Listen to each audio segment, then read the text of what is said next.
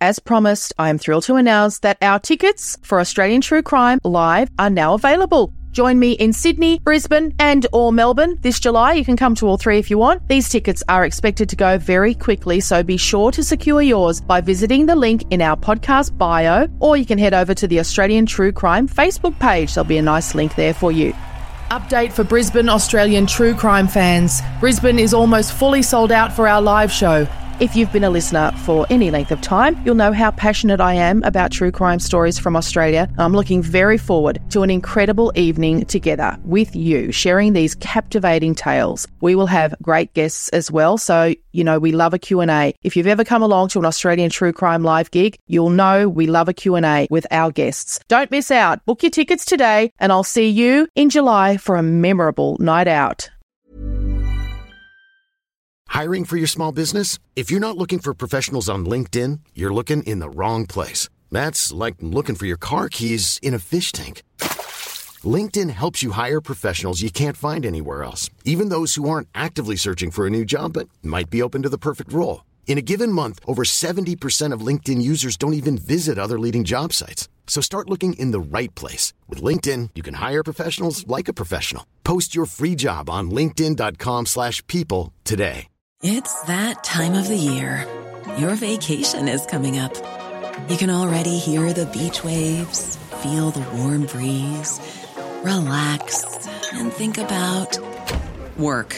You really, really want it all to work out while you're away.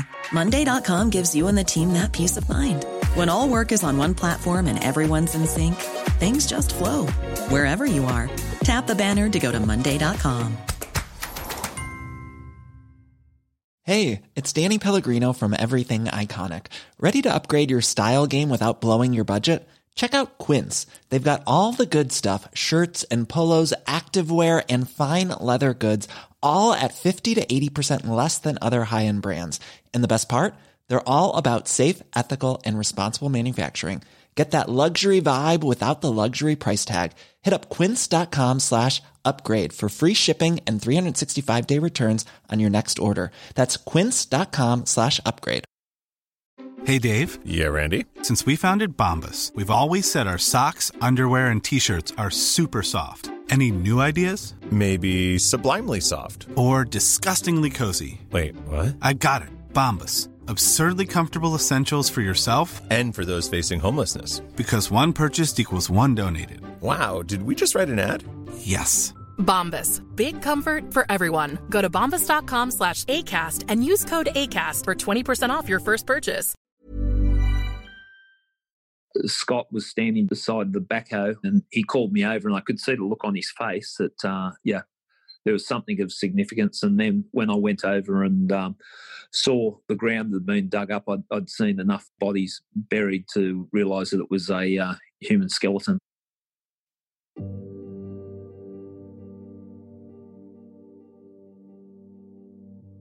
Gary Jubelin is arguably Australia's highest profile former detective right now. It's a spot usually reserved for former detectives on trial or former detectives becoming charismatic media commentators. But I'm pretty sure this is the first time one man has been both at once. Jubelin worked in major homicide for decades, investigating dozens and dozens of murders.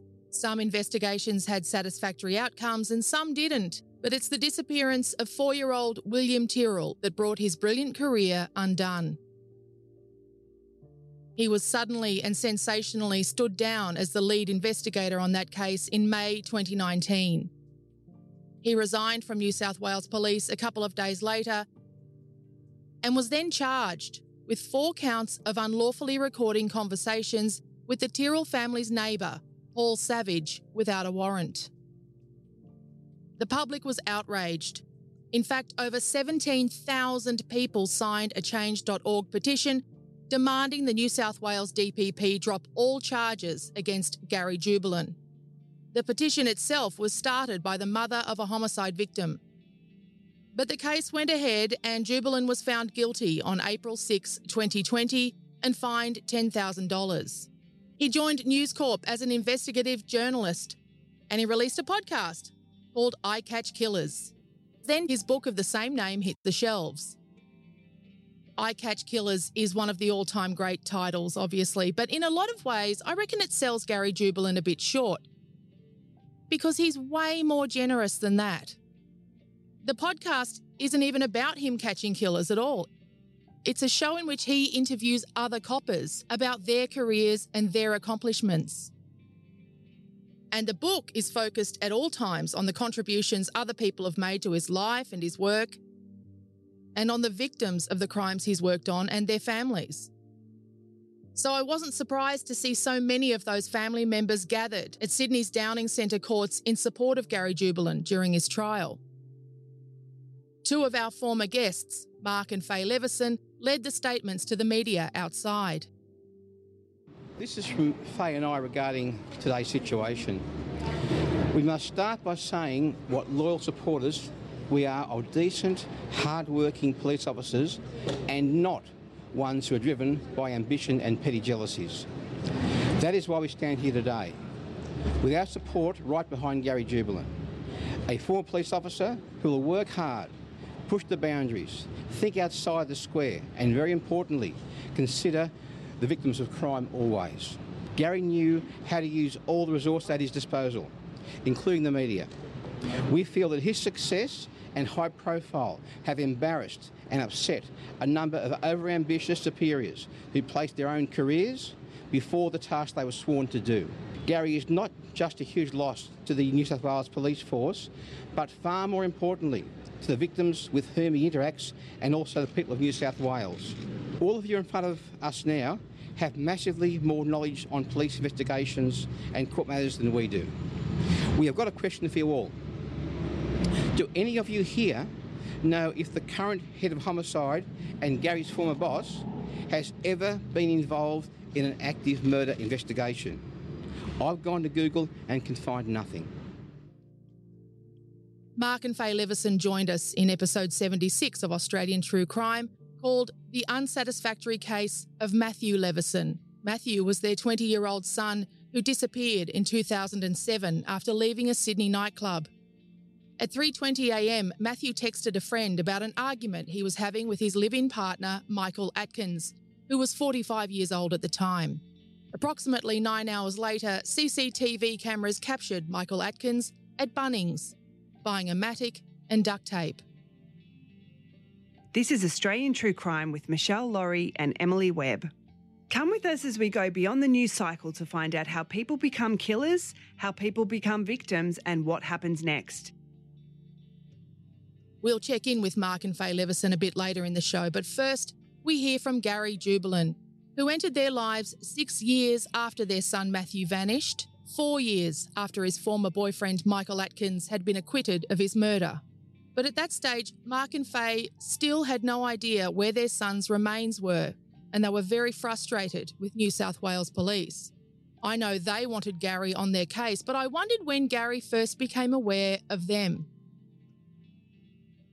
I think I first became aware of it, and I've been in homicide that long. Like when I say become aware of it, I'm familiar with a lot of cases that I haven't worked on that other people were working on. I had a vague recollection about that particular case when it occurred, but I think around 2013, after Michael Atkins was acquitted of the murder of Matthew Leveson, Mark and Faye came into the homicide office to meet with the commander, and I was invited into the meeting on the basis that I was familiar with the double jeopardy legislation because of my work on the Barraville investigation, and they wanted the investigation to be re-looked at. Now, in New South Wales, if someone had been acquitted of murder, up until the legislation was changed, there was nothing you could do. It was they literally got away with murder. But when the double jeopardy legislation came in, if there was fresh and compelling evidence available, that created the opportunity that an investigation could be looked at again. So Mark and Faye, the first time I met Mark and Faye was in the conference room at the homicide office where they came in and sat down with Mick Willing. I think there was another inspector from Unsolved Homicide, and looking at the possibility of reinvestigating Matt's disappearance. I then I wasn't involved in it. I was privy to the meeting because of my expertise in the double jeopardy legislation and offered some input there. Then I took some time off from the police. I lived over in Western Australia for 12 months and just took some long service leave and whatnot. When I got back, the investigation hadn't progressed, and I had come back over strength to the unsolved homicide squad, and I had a look at the brief, and I was a little bit frustrated that things hadn't been done, so I picked it up and started working with it, with a couple of local area command detectives and one from Unsolved Homicide. What do you mean when you say things hadn't been done? What did you think was lacking? Oh, it hadn't been progressed at all. The investigation from when I was speaking to the family 12 months before, no one had picked it up. And, I don't know the reason because, as I said, I was off for 12 months. I'm assuming it was workload of other officers, but no one had actually had a look at this potentially fresh and compelling evidence. So I got myself involved in it that way. So Matt went missing in 2007. Atkins was charged in 2008 but acquitted already in 2009. Yep. So it must have seemed to a lot of people as though it was done and dusted. And as you say, because of the double jeopardy laws, there was an opportunity if there was fresh and compelling evidence. What was it? The information that we'd received, that there was some comments made on social media, on Facebook, that appeared to be coming from Michael Atkins. And it was a private conversation that someone had passed on to police. We looked at it and examined it, and it certainly had information that was very specific that one would assume that only Michael Atkins would be aware of. On that basis, we followed up that information, which took us overseas at one stage, and then we had someone come back into the country and we followed it up. And it brought it to a conclusion that it was, in fact, someone that was pretending to be Michael Atkins had initiated the account. So that was devastating for us because the nature of the information, I said to Mark and Faye, Matt's parents, look, if we can corroborate this, I think, in my opinion, this does constitute fresh and compelling evidence, and I think there's a very real chance that we might be able to get the matter back before the court. That wasn't offering up false hope. That was just giving them my opinion of the information. So we worked on that for about 4 months, and then we thought we made progress. We thought we'd corroborated the evidence, and then there was a little twist right at the end when we realised, and I'll call him a nut, and I think that's an apt way of describing him, a nut had impersonated Michael Atkins and created this false account, and we tracked him down, and I was devastated for Mark and Faye because their hopes, whether real or imagined, had been lifted, the fact that we're looking at it. So we're then confronted with a situation. I had two local area detectives from Miranda working on the investigation. One of them was Scott Craddock, another one, Damien. And I said to those guys, look, because we were devastated, I remember going around to Mark and Faye's place and saying, I'm sorry, this information that we've been following up has come to a dead end, and what we've got here is there's nothing further we can do on the investigation. With that, Mark and Faye were very emotional, understandably so, and that was anger, sadness, the full range of emotions. And I walked out of their place feeling very, very down, and I felt like I'd given them false hope and then taken it away from them, and I could feel their pain. And so I had a lot of things going on at work at the time, and I said to Scott Craddock, a great detective who eventually came and worked in homicide with me, I said, look, I can stir things up and we can see if we can progress this, but I haven't got the energy to battle this on my own. He wasn't at homicide at the time. I said, can you give me a commitment? Because I'll be doing this in addition to other investigations that we were working on. And he was 100% behind that. So on the back of that, I went and spoke to Mark and Faye and said, look, I don't know if this will progress it, but I have an idea here. What if we refer it to the coroner? And in the fact that the role of the coroner is determined the manner and cause of death. At this stage, you've put your faith in the criminal court, being the murder trial, and a person was acquitted, so you don't know what happened to Matt. They then they sent a letter to the coroner. I met with the coroner. I believe it was the state coroner at the time was Michael Barnes. And I put the proposal to him, could we hold an inquest? And he said, look, it's unusual. And I said, well, the families have put their faith in the justice system and they still don't know what's happened to their son. Surely it's appropriate that it goes to inquest. What was unusual about it? It's unusual when someone's been acquitted of murder, that's the end of the investigation. What we were saying, or what the family, and I'm articulating the family's view on this, was the fact that they still have not got answers for what happened to their son. Their son disappeared. Someone was charged with murder and was acquitted, and they're still looking for answers.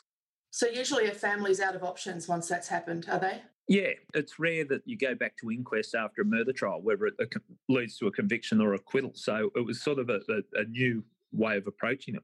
On the back of that, the coroner was receptive to it, and then we started to prepare a brief of evidence, which involved myself and the team I was working with, Damien, Scott and John, to compile a brief of evidence to the coroner. And then we presented that brief to the coroner, and then during the inquest, Michael Atkins was called as a witness, and I discussed with Mark and Faye and also the Crown prosecutors on the best way to approach it.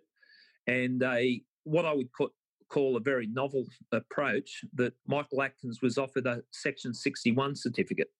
Now, a Section 61 certificate in layman's terms is if you get in the witness box at the coroner's court and let's say it's on the peripheral, someone gets in the witness box and says, I don't want to answer the questions because it'll incriminate myself. The Section 61 certificate gives a protection for that person that anything they say that is related to a criminal matter can't be used against them, if you understand what I mean. So, yeah. Indemnity. So, in fact, this was the first time that he had ever testified in this matter, wasn't it? So this is 2016, I believe. So this is 9 years after Matt had been missing. Yeah. So 2016. So Michael Atkins, and he had legal representation, and he was going to, in the witness box, anticipated that he would say he's not going to answer any questions, which is his right. Yeah, there is a right there. It's not a criticism of him or his legal team by any imagination. Is that he's not prepared to answer the questions on the grounds that it may incriminate him.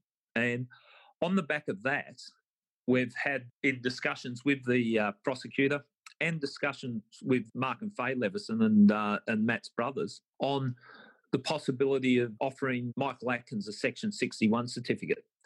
And how that came about, I was speaking to Mark and Faye and said, what do you hope to achieve from this inquest? And this is where it gets very raw, and parents shouldn't have to make a decision like this, but what do you want to achieve? And they said, we want justice for Matt, which is tick, and we want to recover his body, bearing in mind they hadn't found Matt's body for 10 years. And also that they had themselves been digging sometimes with their bare hands, hadn't they, in the bush looking for their son's body. Yeah, now, look, that takes us on a different part, but I think that's probably appropriate at this point in time, that to understand the pain and suffering that not just Mark and Faye go through, but anyone that loses a loved one, they would go to the national park down south of Sydney and just take a mattock and a shovel and search for Matt's remains. And, I can't even fathom to think of the pain they must be going through on that. So, obviously, a loved one, they wanted to bring Matt home. So putting to them, they said two things. They wanted justice, and that means the person responsible for Matt's death put before the courts. Then they also wanted Matt's body recovered. In further conversations, I said, okay, let's break it down even further. If you could only achieve one, and they've said, we want Matt's body back. And then that's when we started having discussions about the possibility of giving indemnity to Michael Atkins, with the view of anything he says in the witness box can't be used against him. And that resulted in Michael Atkins speaking to us, speaking to the police, and showing us where he believed Matt's body was buried. Did you yourself take that drive with him? Yes, how it played out, and there was a lot of negotiations backwards and forwards, and quite rightly so, because it was a big decision, and there had to be agreements in place, and his legal team certainly looked after his interests. But I sat down with him to interview him about it when it was decided that he would reveal what he knows about Matt's death, and his indemnity was subject to us recovering Matt's body. And I think we finished interviewing him about 2:00 in the morning, and then we drove with his legal team, and myself and Scott Craddock, we drove in the police car down to the Royal National Park, and Mr. Atkins identified the area where he believed that he had buried Matt, and it was quite chilling walking around there at 3:00 in the morning, and with someone walking around in the bush trying to remember where he buried someone 10 years before. What sort of conversation did you have in the car? Did he talk at all? Was he quiet in the car? He was quiet, and it was certainly part of the strategy from the police point of view, is that it was difficult for all, and I'm not saying I've got sympathy for Mr. Atkins, given what he put Matt's family through, but it was important that there was an environment in which he felt comfortable that he could tell. So it was an awkward trip, it was an eerie trip, and it was certainly a strange situation that we all found ourselves in. Because by that stage it was his contention, wasn't it, that Matt had died accidentally of an overdose and that he had panicked and buried Matt's remains in that location? Yeah. That's the version of events that he provided during the course of when I interviewed him that night at his solicitor's office. One size fits all seems like a good idea for clothes until you try them on. Same goes for healthcare. That's why United Healthcare offers flexible, budget-friendly coverage for medical, vision, dental, and more. Learn more at uh1.com. When you're ready to pop the question, the last thing you want to do is second-guess the ring. At BlueNile.com, you can design a one-of-a-kind ring with the ease and convenience of shopping online. Choose your diamond and setting. When you find the one, you'll get it delivered right to your door. Go to BlueNile.com and use promo code LISTEN to get $50 off your purchase of $500 or more. That's code LISTEN at BlueNile.com for $50 off your purchase. BlueNile.com, code LISTEN. How would you like to look 5 years younger? In a clinical study, people that had volume added with Juvederm Voluma XC in the cheeks perceived themselves as looking 5 years younger at 6 months after treatment. Look younger, feel like you. Add volume for lift and contour in the cheeks with Juvederm Voluma XC. Reverse signs of aging by adding volume to smooth laugh lines with Juvederm Volure XC. For important safety information and to find a licensed specialist, visit Juvederm.com. That's JUVEDERM.com. Not for people with severe allergic reactions, allergies to lidocaine, or the proteins used in Juvederm. Common side effects include injection site redness, swelling, pain, tenderness, firmness, lumps, bumps, bruising, discoloration, or itching. There's a risk of unintentional injection into a blood vessel, which can cause vision abnormalities, blindness, stroke, temporary scabs, or scarring. Talk to a licensed specialist to find out if it's right for you. It was really hard going in that Mark and Faye were down there with us the whole time watching, and yeah, we spent 6 weeks in total digging up the national park. And it wasn't, and this might sound strange, but it wasn't until the last hour of the last day of the search where I was actually speaking to Scott Craddock, my offsider, and our conversation went along the lines of, well, what do we do now? Like, we believe him, we think he's telling us the truth, but we have searched this, not just this location, another location that there was a possibility, given his recollection and some significant things he'd identified. And we dug it up, and then it came down to about the last hour, and that's when Scott was standing beside the backhoe that was digging, and he called me over, and I could see the look on his face that there was something of significance. And then when I went over and saw the ground that had been dug up, I'd seen enough bodies buried to realise that it was a human skeleton. And I looked over at Mark and Faye, and it's still, to this day, it's pretty raw. I looked over to them, and I think they could tell on my face that we had found Matt. Yeah, that's the way they describe it. They talk about seeing a fern, a large fern, And in fact, Mark's saying to Faye, that would look great in our garden. Yeah. And then the search was coming to an end and they were despondent. Yep. And then all of a sudden, yes, someone called you over and then they could tell from the look on your face, Yeah, it was pretty chilling. It's amazing. Well, look, it was spending 6 weeks with the family while you got police combing the ground, digging up and looking for their son's remains. Full credit to Mark and Faye to come through the whole process. But, it was tough. Yeah, but this is why they speak so highly of you, because you were the game changer. You were the person who, and that's what it takes so often when we're dealing with any kind of huge establishment like the police force. You need that one person to say, I'm going to take responsibility for this. I'm going to take you on board. I'm going to take your case. Yeah. And turn it around. And you were that guy. And you and your team made it happen after 10 years of them feeling sort of left on their own. Yeah. That's look, I'm of the view, and some people might have differing views, but quite frankly, I don't care, because this is my view on the way homicide should be approached. You need to take it personal. You need to get involved. You need to get invested. You need to understand the pain that the victims are going through. And, in an organisation, sometimes they don't want that type of thing. It's more of a statistical basis. But and the advice I give any young police officer, and it doesn't have to be a homicide, any crime, care for the victims, have empathy for the victims, and be passionate about what you do. And there's a fine line, because it needs passion with perspective. Resources are limited. You can't waste resources or just keep banging your head up against a brick wall. But if there's something that needs to be pursued, what I often say is, how would you like your family to be treated by police? And I think that's a good benchmark on the way the police should approach things, is treat the victims the way that you would expect your family to be treated. It is draining, though. It's a massive responsibility. I know retired homicide detectives in their 60s and 70s who are still phoned once a month by victims' families who don't have answers and don't have closure yet. Yeah. And you certainly left the force so suddenly. I'm sure you were in the middle of cases. Are you in the middle of things with families?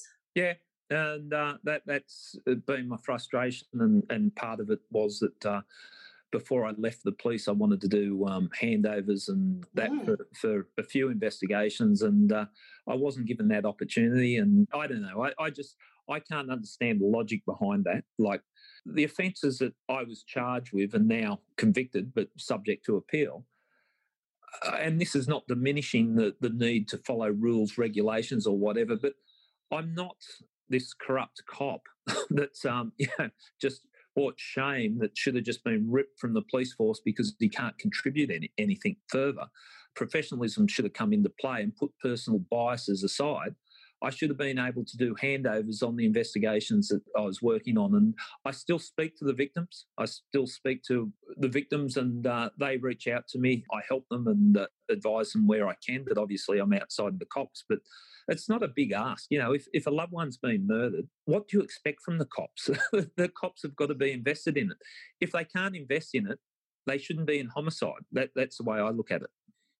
Yeah, I know I'm not the first and I won't be the last person to express such deep disappointment at your being removed, just because it's such a loss to victims and victims' families. I know other detectives are passionate as well, but it's just such a needless loss, Yeah, and look, there's a lot better detectives than I am in all the police forces across the country. I just hope this doesn't make people think, oh, well, look what happened to that bloke because he put out that he cared, because you should care if you're investigating a crime. And there are some great detectives out there, and, I've got a profile just because of the jobs that I was heading up, but the jobs I was heading up, there was a team working with me, beside me the whole way through, and there's some great people out there, but I just hope organisations don't drown people that want to go that little bit above and beyond, because I don't think we should be in the police, and especially in homicide, striving for mediocrity. I think we really should be trying to make a difference.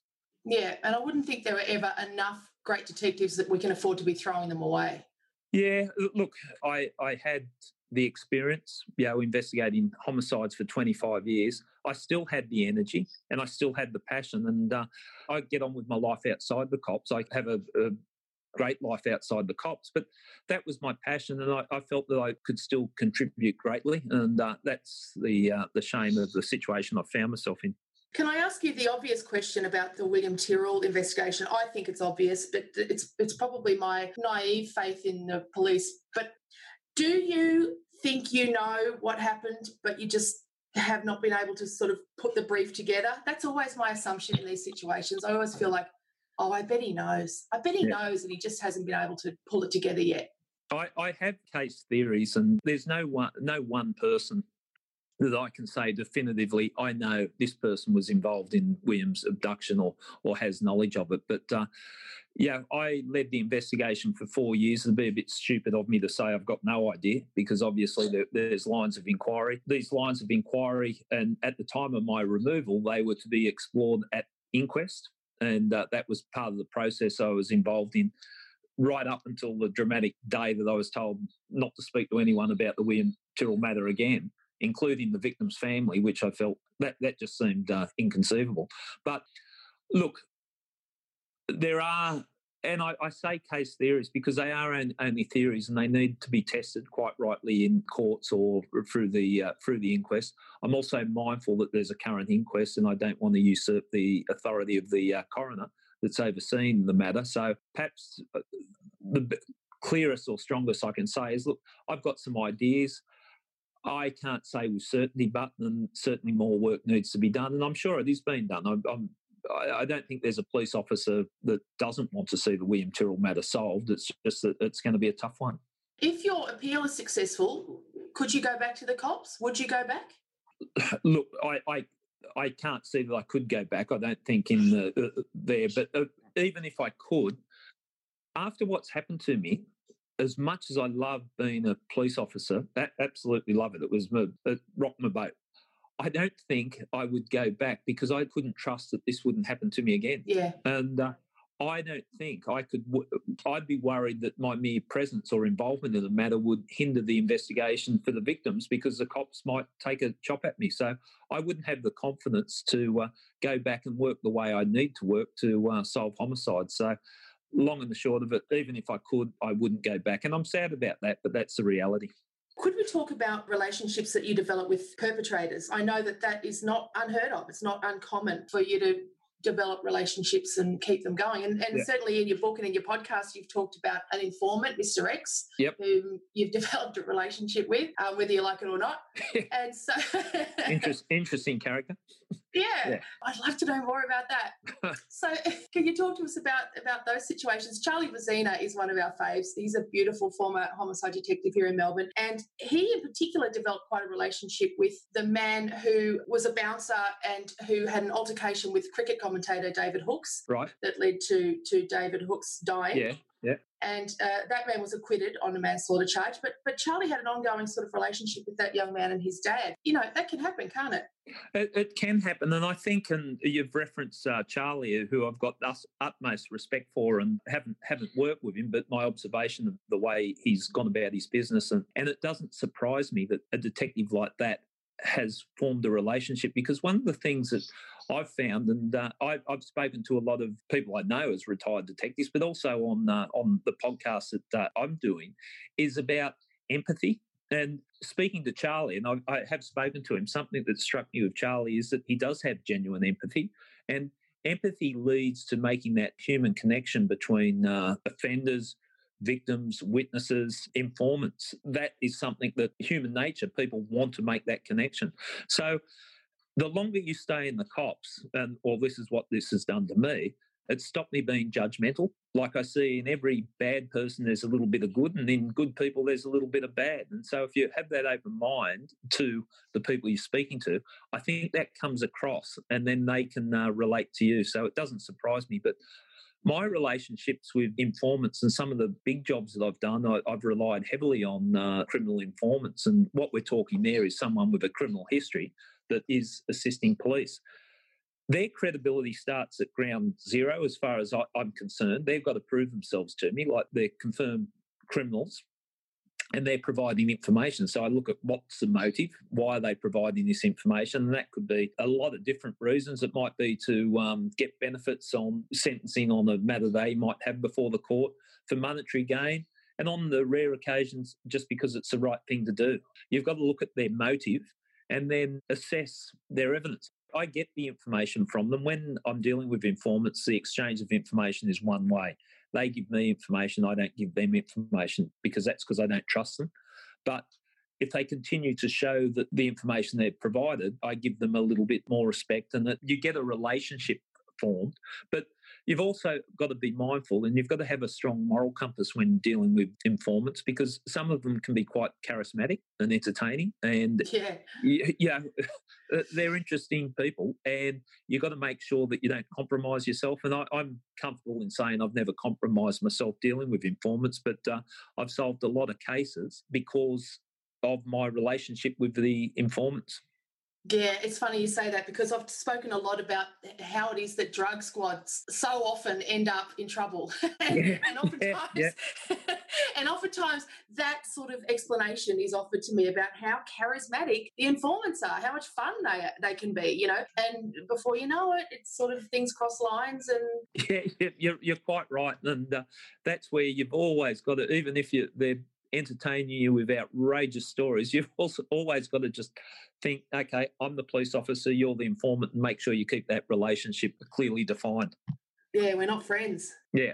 I love your podcast. I love your book. And your work, your media work, has an energy that I haven't encountered with former police and their books and stuff. And now thinking about it, I think it's probably just because you're so young. And that's the great tragedy of it. Like, usually retired police are just not of your generation, and you shouldn't be writing this stuff yet, and you shouldn't be reflecting on your career yet. And that's what's so fucked about it, to be honest. Well, that's a very, very good way of describing it. But no, look, I think it is the case. Like, if this didn't happen to me, I would have hung in there until I basically burnt myself out in policing, and they've sort of, policing's been ripped from me, but I've got all this energy and I want to channel it in some areas. So thanks very much for those comments. That's very nice of you to say. Listening to your podcast, listening to you talk to other coppers is just so energetic and so exciting, and I still get this youthful exuberance and excitement about being a copper. I love that.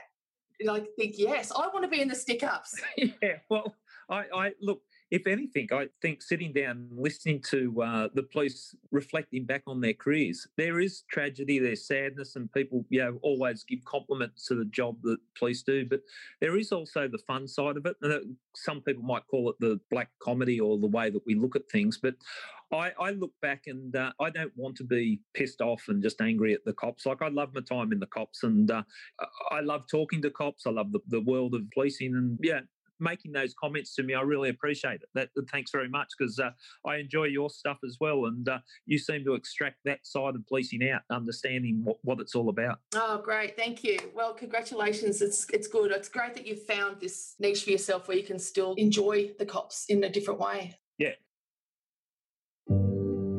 It's been 3 years now since Gary Jublin's determination paid off for Mark and Faye Leveson, and he led the team that found the remains of their son Matthew in Sydney's Royal National Park. They'd been looking for a decade by then.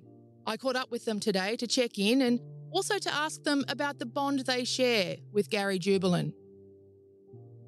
He's stolen a part of our heart. Well, we consider him family now. How long did it take you to develop this relationship with him? Well, when we first met him, when we went in the meeting, and I was excited that Gary was there for the fact of his reputation. And, we sat down with the three of them and talked. And then he was going on a 12-month sabbatical. And for that 12 months, we didn't get much back at all. We emailed and phoned, and there was no real communication there. And when he came back, he rang us and we had another meeting with him, and then things happened with the false lead and he was really approachable, and we just started to think, well, we're going to get somewhere with this. And of course he didn't trust us at first, which is understandable, and that he sort of just told us little bits of pieces what was going on, but he was, he thought that they were on the right trail. He was dogged. He was like a dog with a bone, and he just took off with that from there. But his communication skills, he was always professional as well, but he had the empathy there as well. And you felt that, you know, he said we could contact him anytime, which we tried not to because, you know, they've got to have their time off too.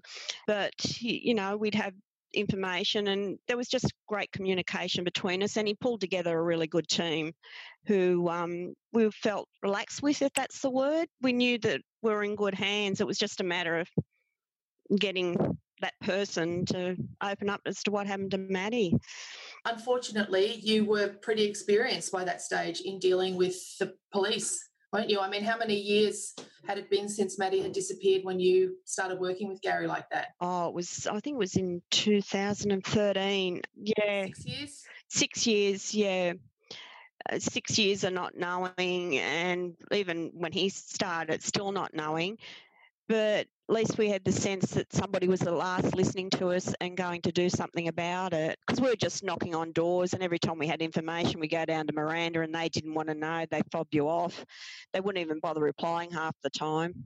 That's what I said to him. I said, you're that guy, whenever you're dealing with a huge institution, you know, and you just get ping-ponged around everywhere, you just need that one person who stops and says, okay, I'm going to take responsibility for you and I'm going to do what needs to be done for you. And he was that guy, right? He was that guy, yeah, exactly. And, you know, nothing was ever a problem to him. He was down at the site with us most of the time. He was doing whatever, getting his hands dirty. He wasn't just sitting back on his laurels, even though he had Scott in charge, and Scott did a fantastic job, and the others, Damien and John.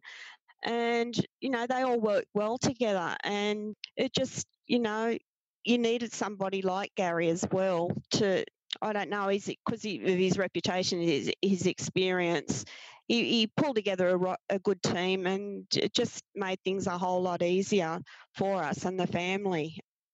Now, do I remember correctly, did you take that fern home? Is that right? Yeah, we took the palm home, yeah. You did? Yeah, we did. It's looking very sad. It's still in its pot. Mark's laughing here because I mean, it's brown but it's still in the pot and it hasn't deteriorated anymore. It hasn't got any greenery on it. But anyway, it's Maddie. That palm is Matt. He nourished that palm. And if it wasn't for Mitch and Scott, we'd be still looking for Maddie. And of course, Gary saying we'd had to go down there again and just cross-hatch where they'd been. So when it went back to court, Atkins' defence couldn't say, well, you know, Maddie could be in between where the buckets missed. That's right, because his deal was contingent upon him leading the police to Maddie. So, the deal would have been off, right, if they hadn't found him? That's right. That's exactly right. And I mean, when Mitch and Scott said to Mitch, take the palm out, and he did, well, you know, we were packing up.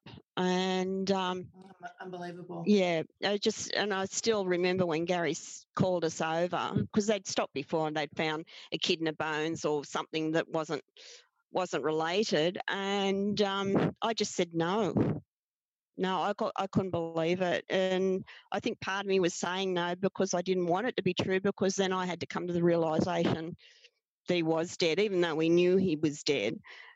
That finalised it. So what have the last couple of years been like for you guys? That was 10 years of your life, was looking for Maddie and dealing with the bureaucracy of New South Wales Police and all of that. And so to have that one thing that you asked Gary Jubelin for in the end, when he asked you to narrow it down to one thing, and you did, and you said, we want Maddie's remains, we want to bring him home, and you achieved that. So that was 3 years ago now?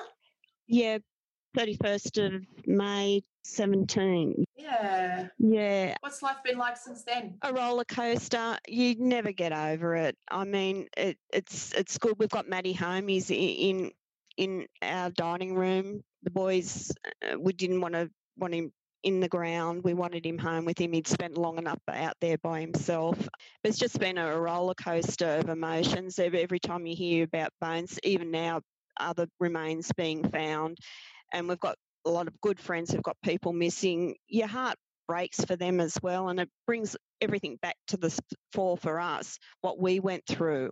You never get over it. You can't describe to people how it makes you feel, how it's devastated our lives. And in the same time, we feel lucky, if that's the word, that we've got him home, but it's still living hell. And then to turn around and to do that to Gary, the detective, then in the middle of our case, they put him on the Tyrrell case, and we're sort of I'm thinking selfishly, oh my God, he's not going to put his efforts into Maddie, which was far from the truth, because he did. Our case never wasn't neglected. But he just seems to be the guy that every time there was a hard case and they couldn't crack it, we'll give it to Gary Jubelin. He can handle it. He can do it. And so they were spreading him thin, and then they turn around and do that to him. And there's so many conspiracy theories out there why they did that to Gary, but the way we see it is it was just tall poppy syndrome, a witch hunt, jealousy, and it's a boys' club. Even to the fact they tried to bring Mark into it, because there was a recording of Mark's voice on Gary's phone. And you could see it in their eyes, rubbing their hands, we've got him on this one, until Mark said, yeah, I knew he would.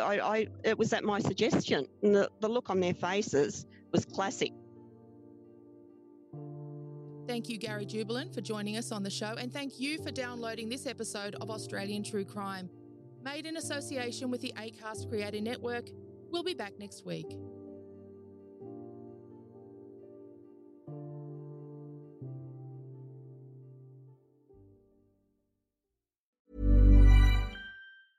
Even when we're on a budget, we still deserve nice things. Quince is a place to scoop up stunning high-end goods for 50 to 80% less than similar brands. They have buttery soft cashmere sweaters starting at $50, luxurious Italian leather bags, and so much more. Plus, Quince only works with factories that use safe, ethical, and responsible manufacturing. Get the high-end goods you'll love without the high price tag with Quince. Go to quince.com/style for free shipping and 365-day returns. As promised, I am thrilled to announce that our tickets for Australian True Crime Live are now available. Join me in Sydney, Brisbane and or Melbourne this July. You can come to all three if you want. These tickets are expected to go very quickly, so be sure to secure yours by visiting the link in our podcast bio, or you can head over to the Australian True Crime Facebook page. There'll be a nice link there for you. Update for Brisbane Australian True Crime fans. Brisbane is almost fully sold out for our live show. If you've been a listener for any length of time, you'll know how passionate I am about true crime stories from Australia. I'm looking very forward to an incredible evening together with you, sharing these captivating tales. We will have great guests as well, so we love a Q&A. If you've ever come along to an Australian True Crime Live gig, you'll know we love a Q&A with our guests. Don't miss out. Book your tickets today, and I'll see you in July for a memorable night out.